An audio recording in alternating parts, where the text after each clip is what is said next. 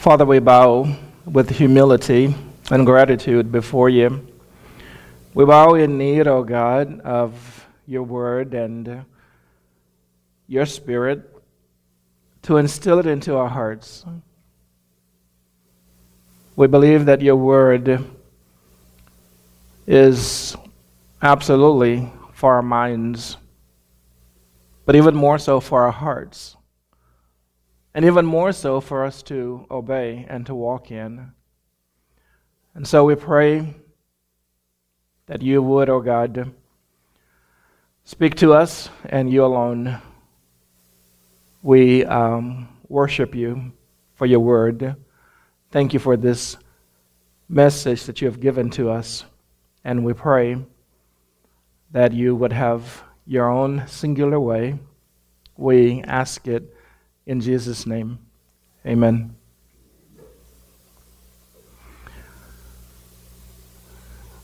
And so many women strive to be a Proverbs woman. And in all actuality, they succeed in doing so. Because the book of Proverbs doesn't depict one singular female character, but many. And so while we strive to be that Proverbs 31 woman, that Proverbs 31 mother, we also want to make sure that we are not the other women in the book of Proverbs. In the book of Proverbs, there is the nagging woman. You don't want to be her. There is the woman who is the adulteress, sexually immoral, and you don't want to be her. There's the woman who tears her own house down with her own hands, just destroys the fabric of her home and family. You don't want to be her.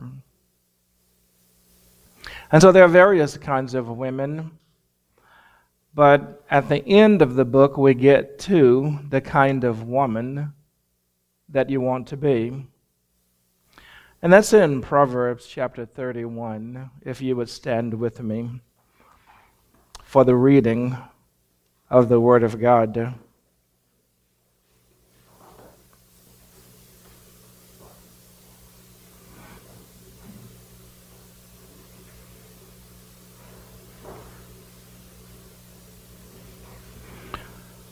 Proverbs chapter 31, reading verses 1 and 2. I believe that verse 1 is the most overlooked verse in this chapter. Verse 1 says the words of King Lemuel, the oracle which his mother taught him. And then in verse number 2, what, O my son, and what, O son of my womb, and what, O son of my vows. And we'll stop there, but I want to thank you for standing to honor the reading of the words of our great God and King. What kind of a mother does God want you to be?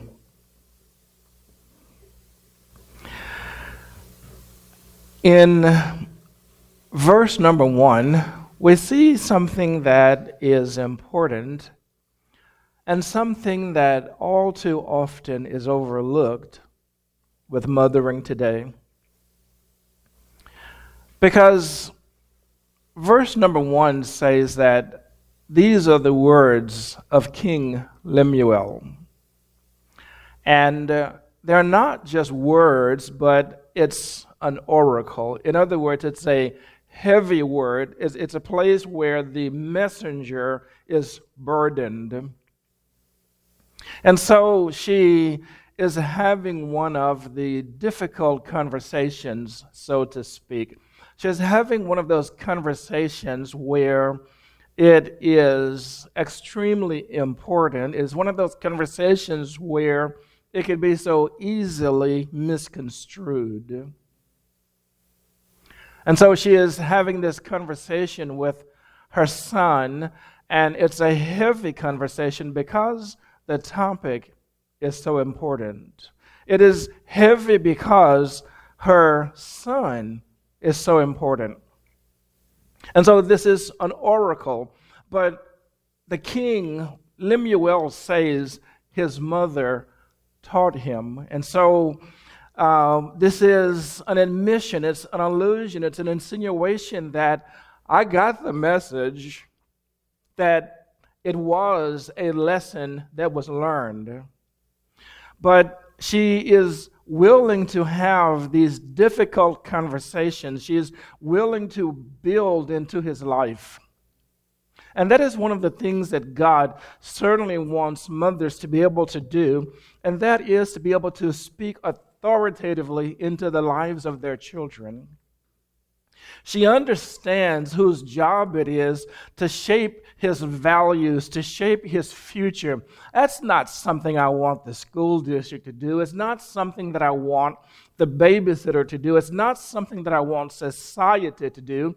That this is my son and I carried him, and it is my job to shape his values, his character, to shape his very future.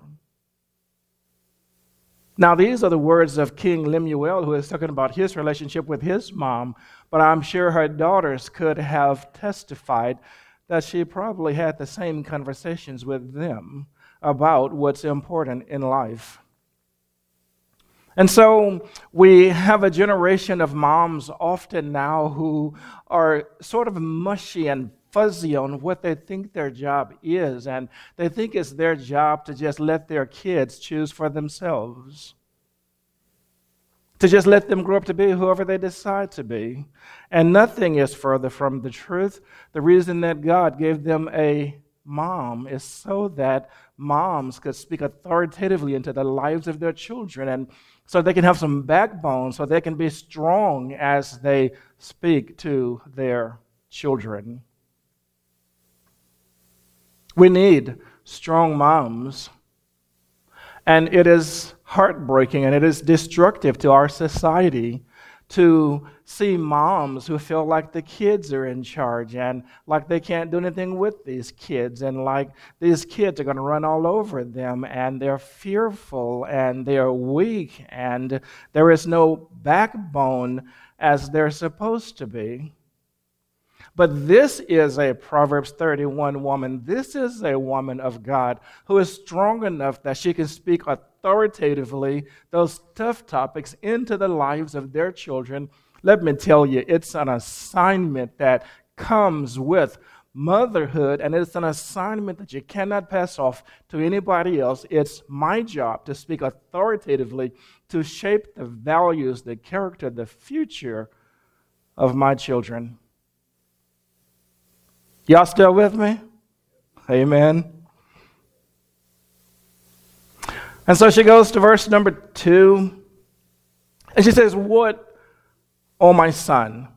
And what, O son of my womb? And what, O son of my vows?"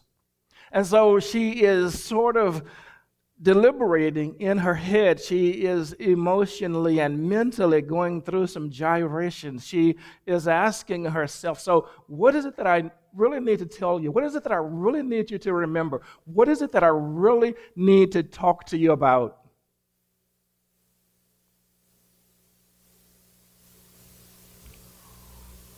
How do I need to shape your future? How do I need to prepare you for temptations and challenges and assignments from God that will come along? What is it that I need you to remember? And then she starts talking about it in verse number 3.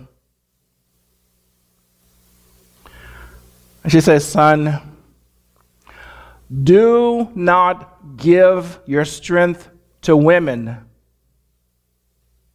And so she realizes that this is a boy. He has testosterone, and this is something that all the boys are going to have to deal with, and I want my son to be prepared before it comes to that. That I want to tell him in advance that you're building a future, that you are filled with potential, but you can give your whole future away. You can totally miss the life you were supposed to have. And there's so many boys, there's so many young men, there's so many older men who are sidetracked, and they are out of the highway and into the ditches of life because they did not handle their desires for the opposite sex appropriately. And they fall into temptation, and they fall into just choosing the wrong course through life, and it is devastating. And there are just so many men in politics, men who are famous in entertainment, in the sports world, and men who are in the church, whose lives have been totally taken off course by the interaction with the opposite sex. And she is saying, son, I don't want that to be your story. I want you to approach the topic of the opposite sex with wisdom, with self-control. And she's just having these awkward conversations with her son because she wants him to have a life that is blessed of God. And so she says, do not give your strength to women. And then she augments that and she says, or your ways to that which destroys kings. And so what she is saying to him is, son, you can destroy literally your whole future. And she is saying that there are things that destroy even kings. The kings are people who are surrounded by counselors and protectors and people who are supposed to guarantee their success. And she is saying, even if you're a king, even if you're the president, even if you are some high official who is supposed to have your secrets protected and who is supposed to counsel you and make sure you succeed, you will still fail if you make the wrong decisions in life.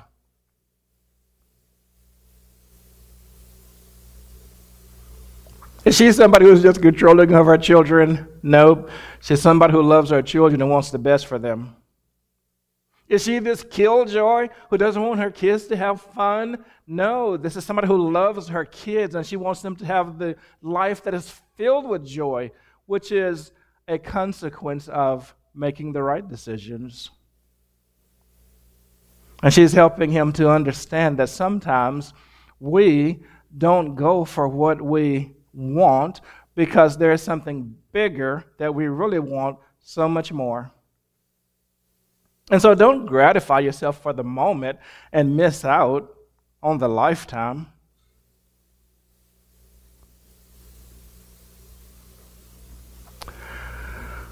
Some things will destroy you. And then she gets to verse number 4.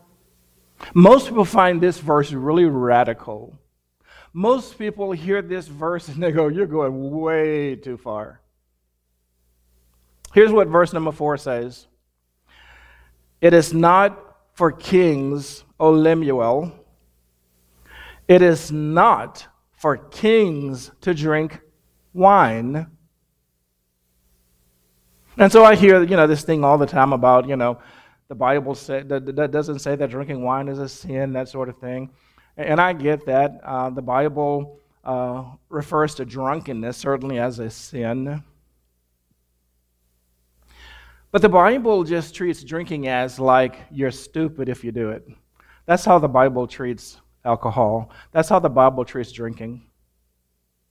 And I know that sounds like really radical because everybody drinks, and the priests drink, and so many preachers drink, and there are some Christians who seem to have a really good relationship with God who drink alcohol, and so what's the big deal? Well, she sure is saying to her son, it's not a good idea, and I want something so much better for you. She says not for kings, O Lemuel. It's not for those who are somebody.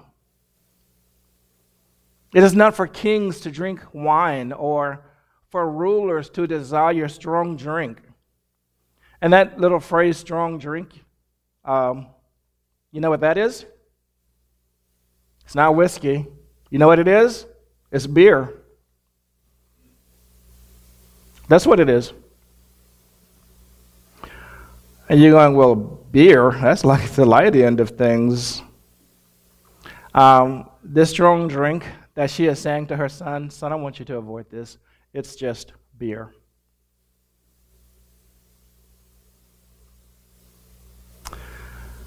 I never will forget the story, or I should say the experience. I was a young boy of about maybe 13 or so. I was at the barbershop. It was a home barbershop. And this lady came to the barbershop, and she was obviously drunk, and she was wanting money and that sort of thing. And the barber said to the other man who was there, isn't that your wife? Something to that effect. And he said, she is anybody's wife who will buy her a drink. That's not where it starts. That's just where it ends up for way too many people. And they never know at the front end if they're going to be that person at the back end whose life is just totally devastated because they enjoyed a beer. One thing for sure, if you never take a drink, you can never be an alcoholic.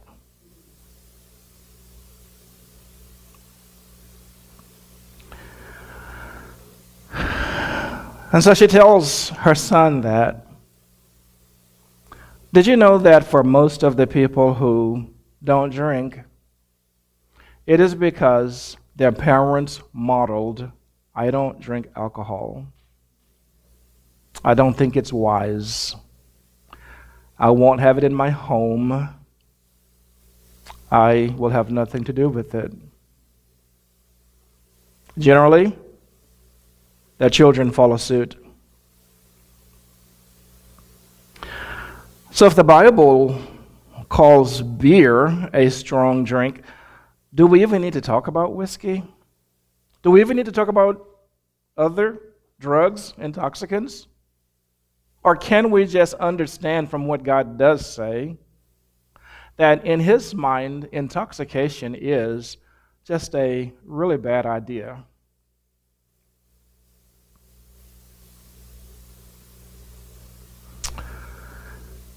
And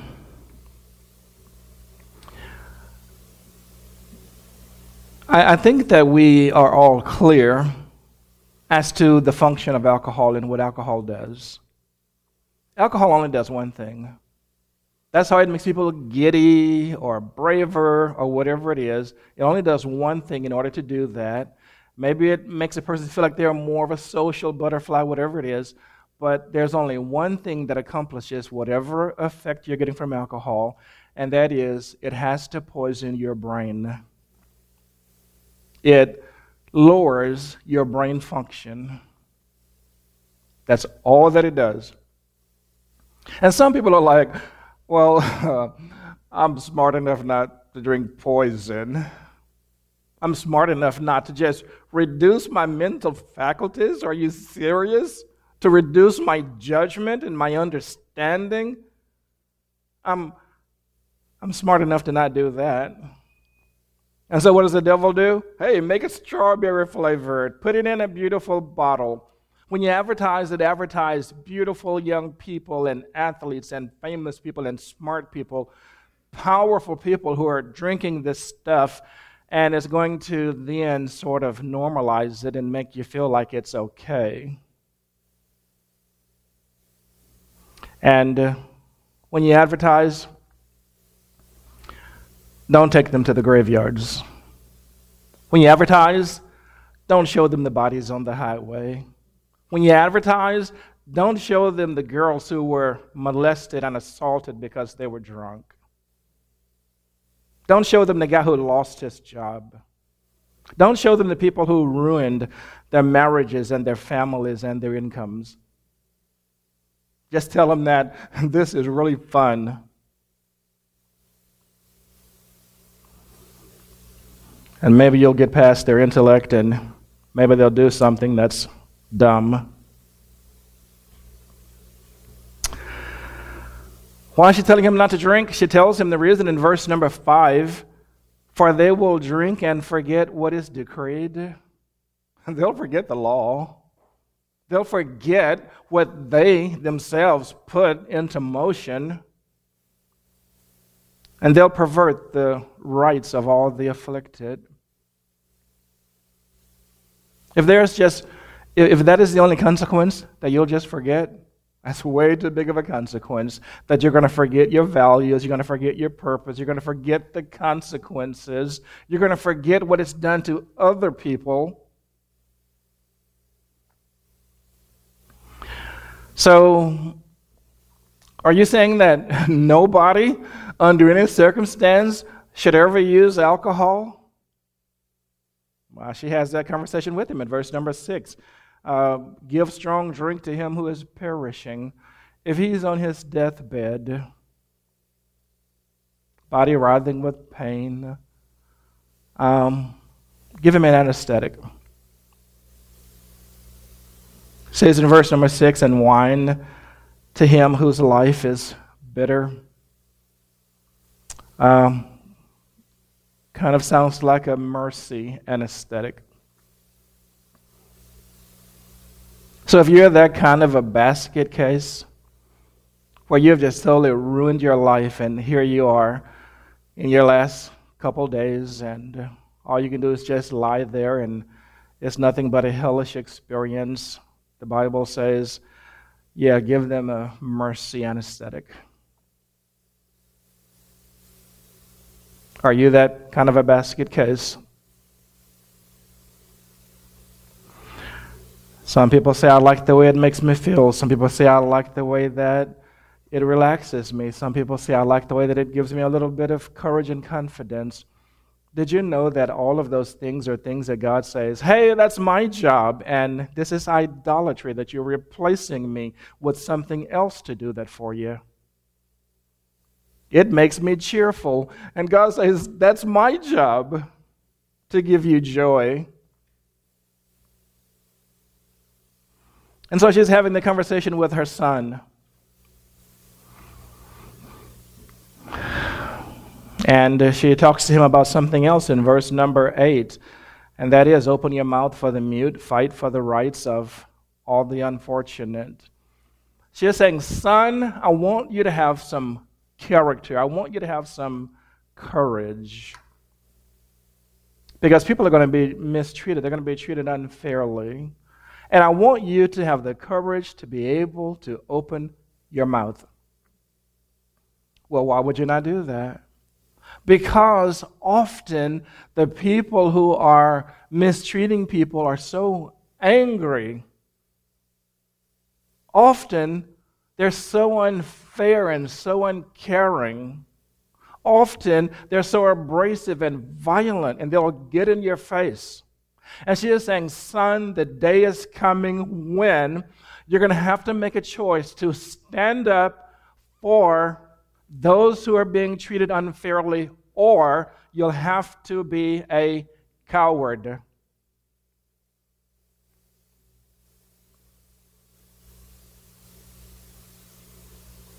And here we are. We're in a society now where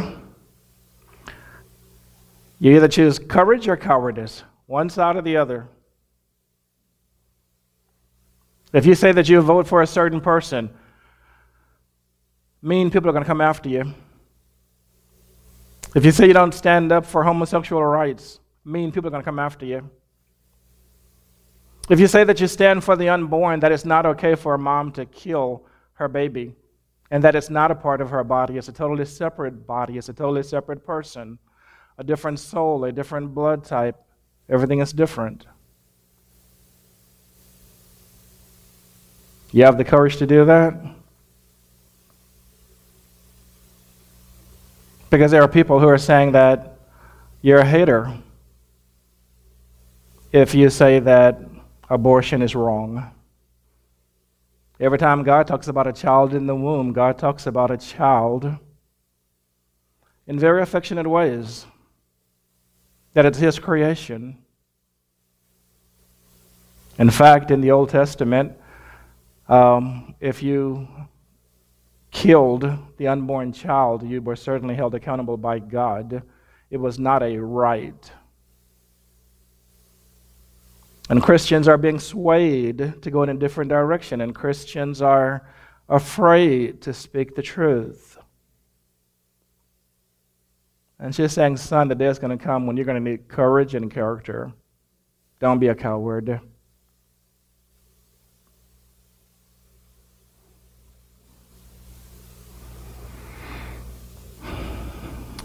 And so she has given him the message in verses 1 through 9.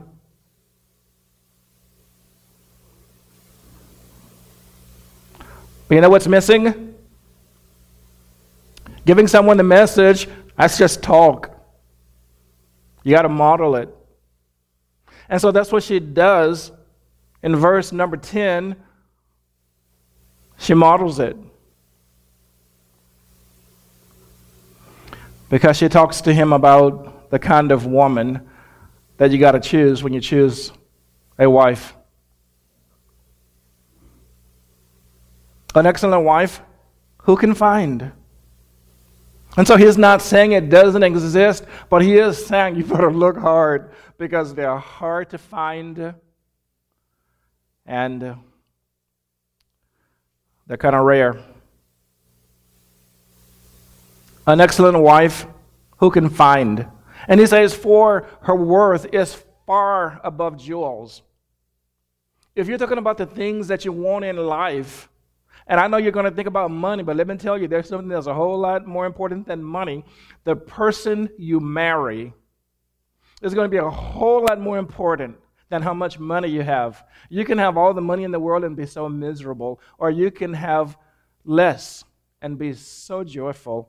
And so much of that is going to depend on who you marry. It has often been said that it's the mother, it's the wife that sets the tone, the atmosphere in the house. And there's a lot of truth to that.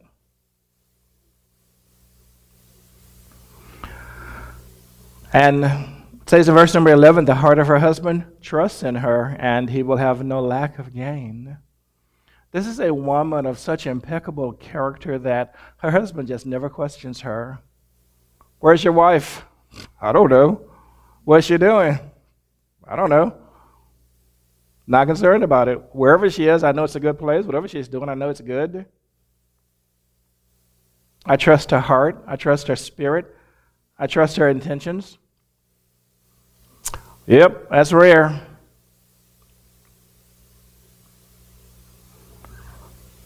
But you see what it says in verse number 12?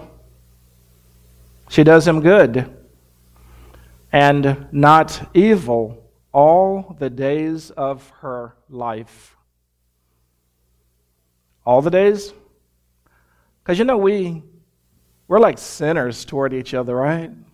Sometimes we offend each other. Sometimes we misunderstand each other. Sometimes we hurt each other.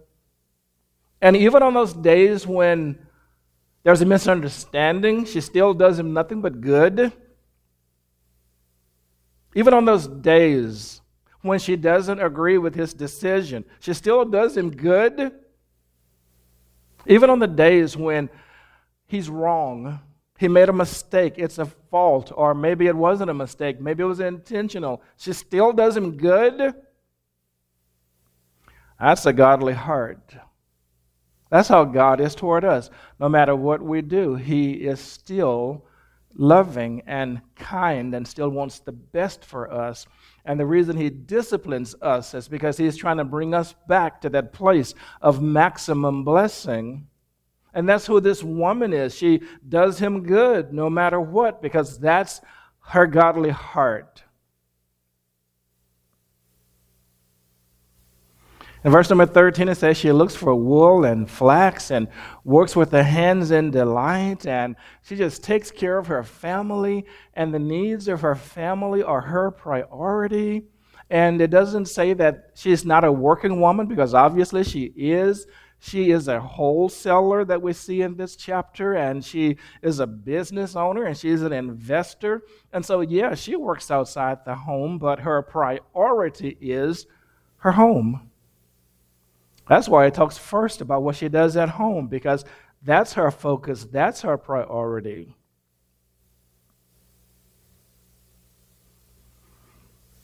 And this talks about this is not a lazy woman.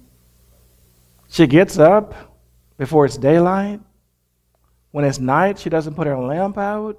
This is a hard-working woman. She is not lazy. She is not idle. She is not just on Facebook and watching movies and chilling and talking on the phone. She actually has a productive life.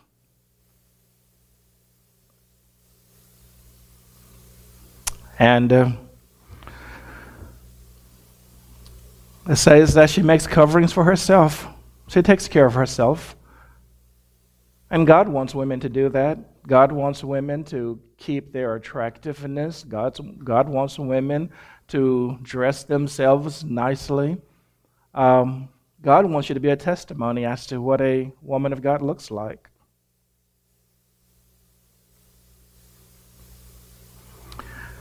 And it says her husband is known in the gates when he sits among the elders of the land. Who is this woman? She's one who pushes her husband, always pushing him toward excellence.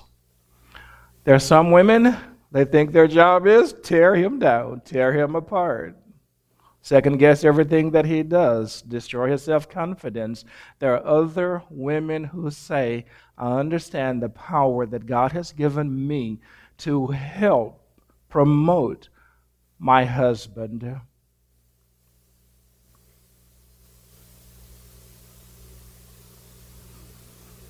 And there are women who do a good job of that. Their husbands are better. Why? Because of them.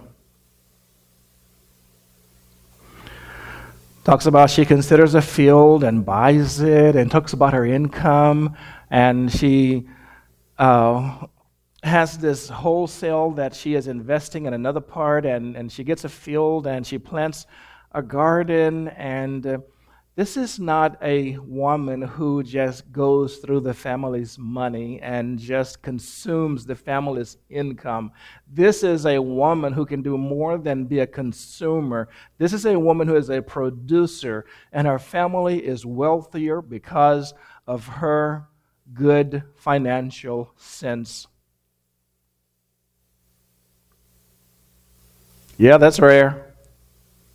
A woman who knows how to manage money.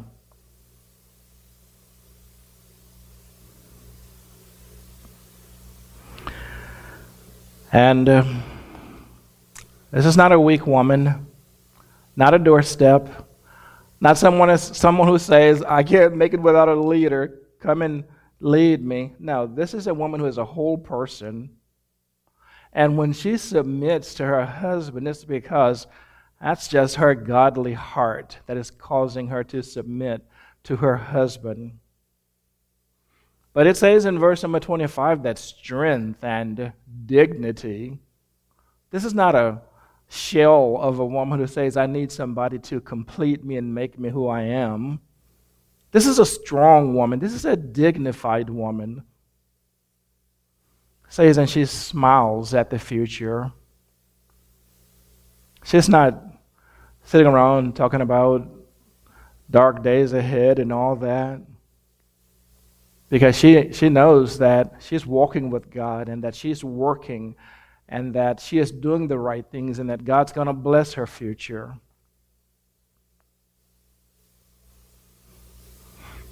In verse number 26, she opens her mouth in wisdom. When she opens her mouth, people listen because she carries the wisdom of God.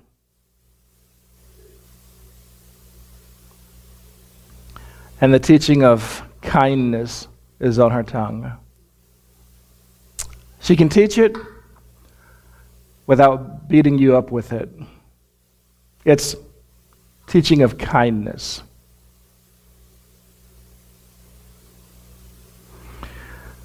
And then in verse number 27, he talks about her household again, because that's our first priority. And in verse number 28, her children rise up and bless her. That's not an accidental wording. Her children rise up and bless her. In other words, when they are in their formative years, they don't always appreciate that mom is holding me accountable, that mom won't let me do certain things, won't let me go certain places. But when they get older and they understand, they call her blessed. We don't need our kids to agree with our decisions and to like our parenting. We just need to be good, strong, godly parents, whether our kids are going to call us their friends or not. And those who are friends with their kids, generally it's an issue, generally it's a problem. That line of separation that should be there is kind of blurred. We're not called to be their friends.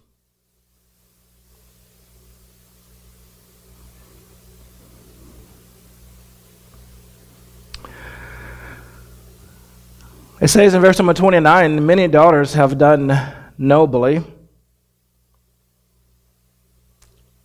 but you excel them all. Who is thinking about her like that? In the verse before it says her husband. Isn't that something? Isn't that what you want from your husband, to say, you know what? There are some really good women out there, but do you know who the best is? You are. You are better. You're the best woman I know. I don't know of a single woman who is better than you. That's the blessing of her husband.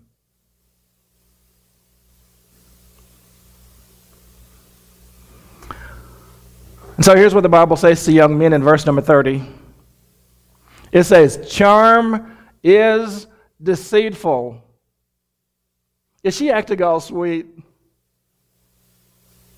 Is she acting all Google eyes and like charming you to death? Charm is deceitful. It can be turned on with a switch and turned off with a switch. And it happens all the time that guys are connecting themselves to girls who they think are just the sweetest thing in the world. When I'm counseling couples, I generally ask them, have y'all ever had a fight? Have y'all ever had a real fight? Have y'all ever had a real disagreement? And oh no, our relationship is so precious that we've never had a disagreement. Go have one, because you need to know who you're dealing with. And I give them a whole list of things that are value-oriented and ask them to discuss it and see where they are on those issues so that they can understand who they're dealing with. Charm is deceitful. Anybody can act nice when they're dating and they're not living with you and seeing what a faulty sinner you are. Charm is deceitful, and beauty is vain. Beauty, don't even put it into your calculation. And I don't recommend that you go out and find somebody you think is ugly, because you got to look at them, right?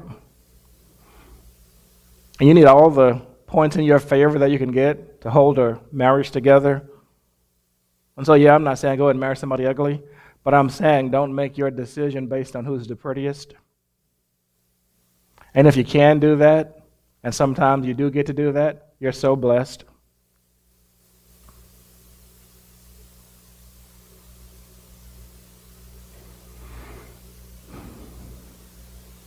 One of my coworkers said to me that, basically hinting that this lady likes me, and I wanted my coworker to be very clear on the issue. I said I was fortunate enough to marry the one woman I want.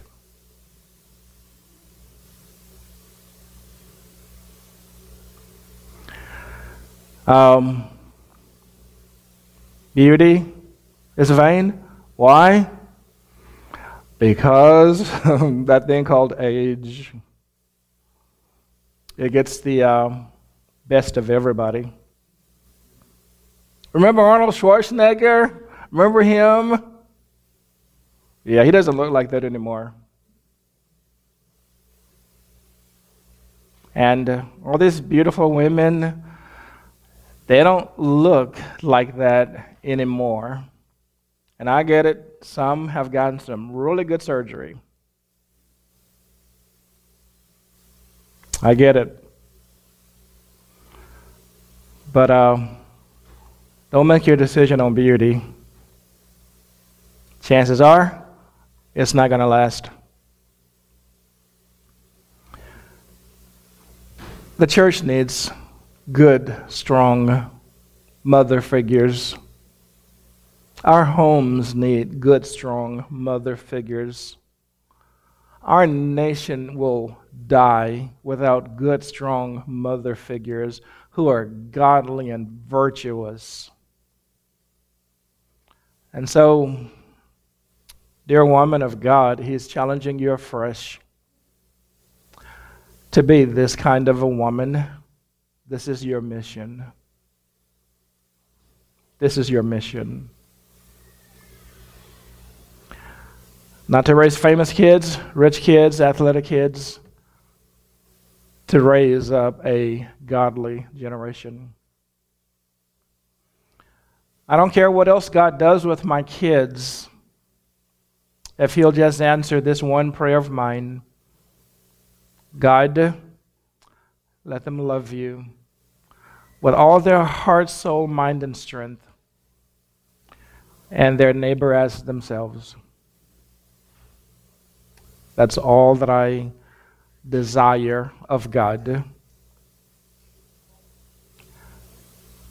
And He's calling you afresh. You're not done yet. My kids are 50, and you still have influence. Let's pray. Father, we ask that you would accomplish your work in our hearts and minds and lives. We're living in a world that is ever darkening every day. We're living in a nation that is unraveling. We're living in a society that is altogether forgetting God. We pray that you would help us to be salt and light, to be a part of preserving this society from judgment for just one more generation. We ask that you would help us to prioritize our lives and to focus on our purpose, that you would help us to serve the cause of the Almighty. We thank you for motherhood and for the love that it represents and for the side of God that is so hard to understand. That thing called grace, where you never stop loving, never stop caring. And you've allowed that to be exemplified through the love of mothers. And so we thank you, and we lift every mom up before you, and we ask, dear God, that you would bless them and give them joy. May their children always bring them rejoicing. We pray that you would allow them to complete their days in fulfillment, looking at the next generation and saying, the world is going to be okay. Bless us in our walk. We give you praise. In Jesus' name, amen. In just a moment, we'll be standing and singing, and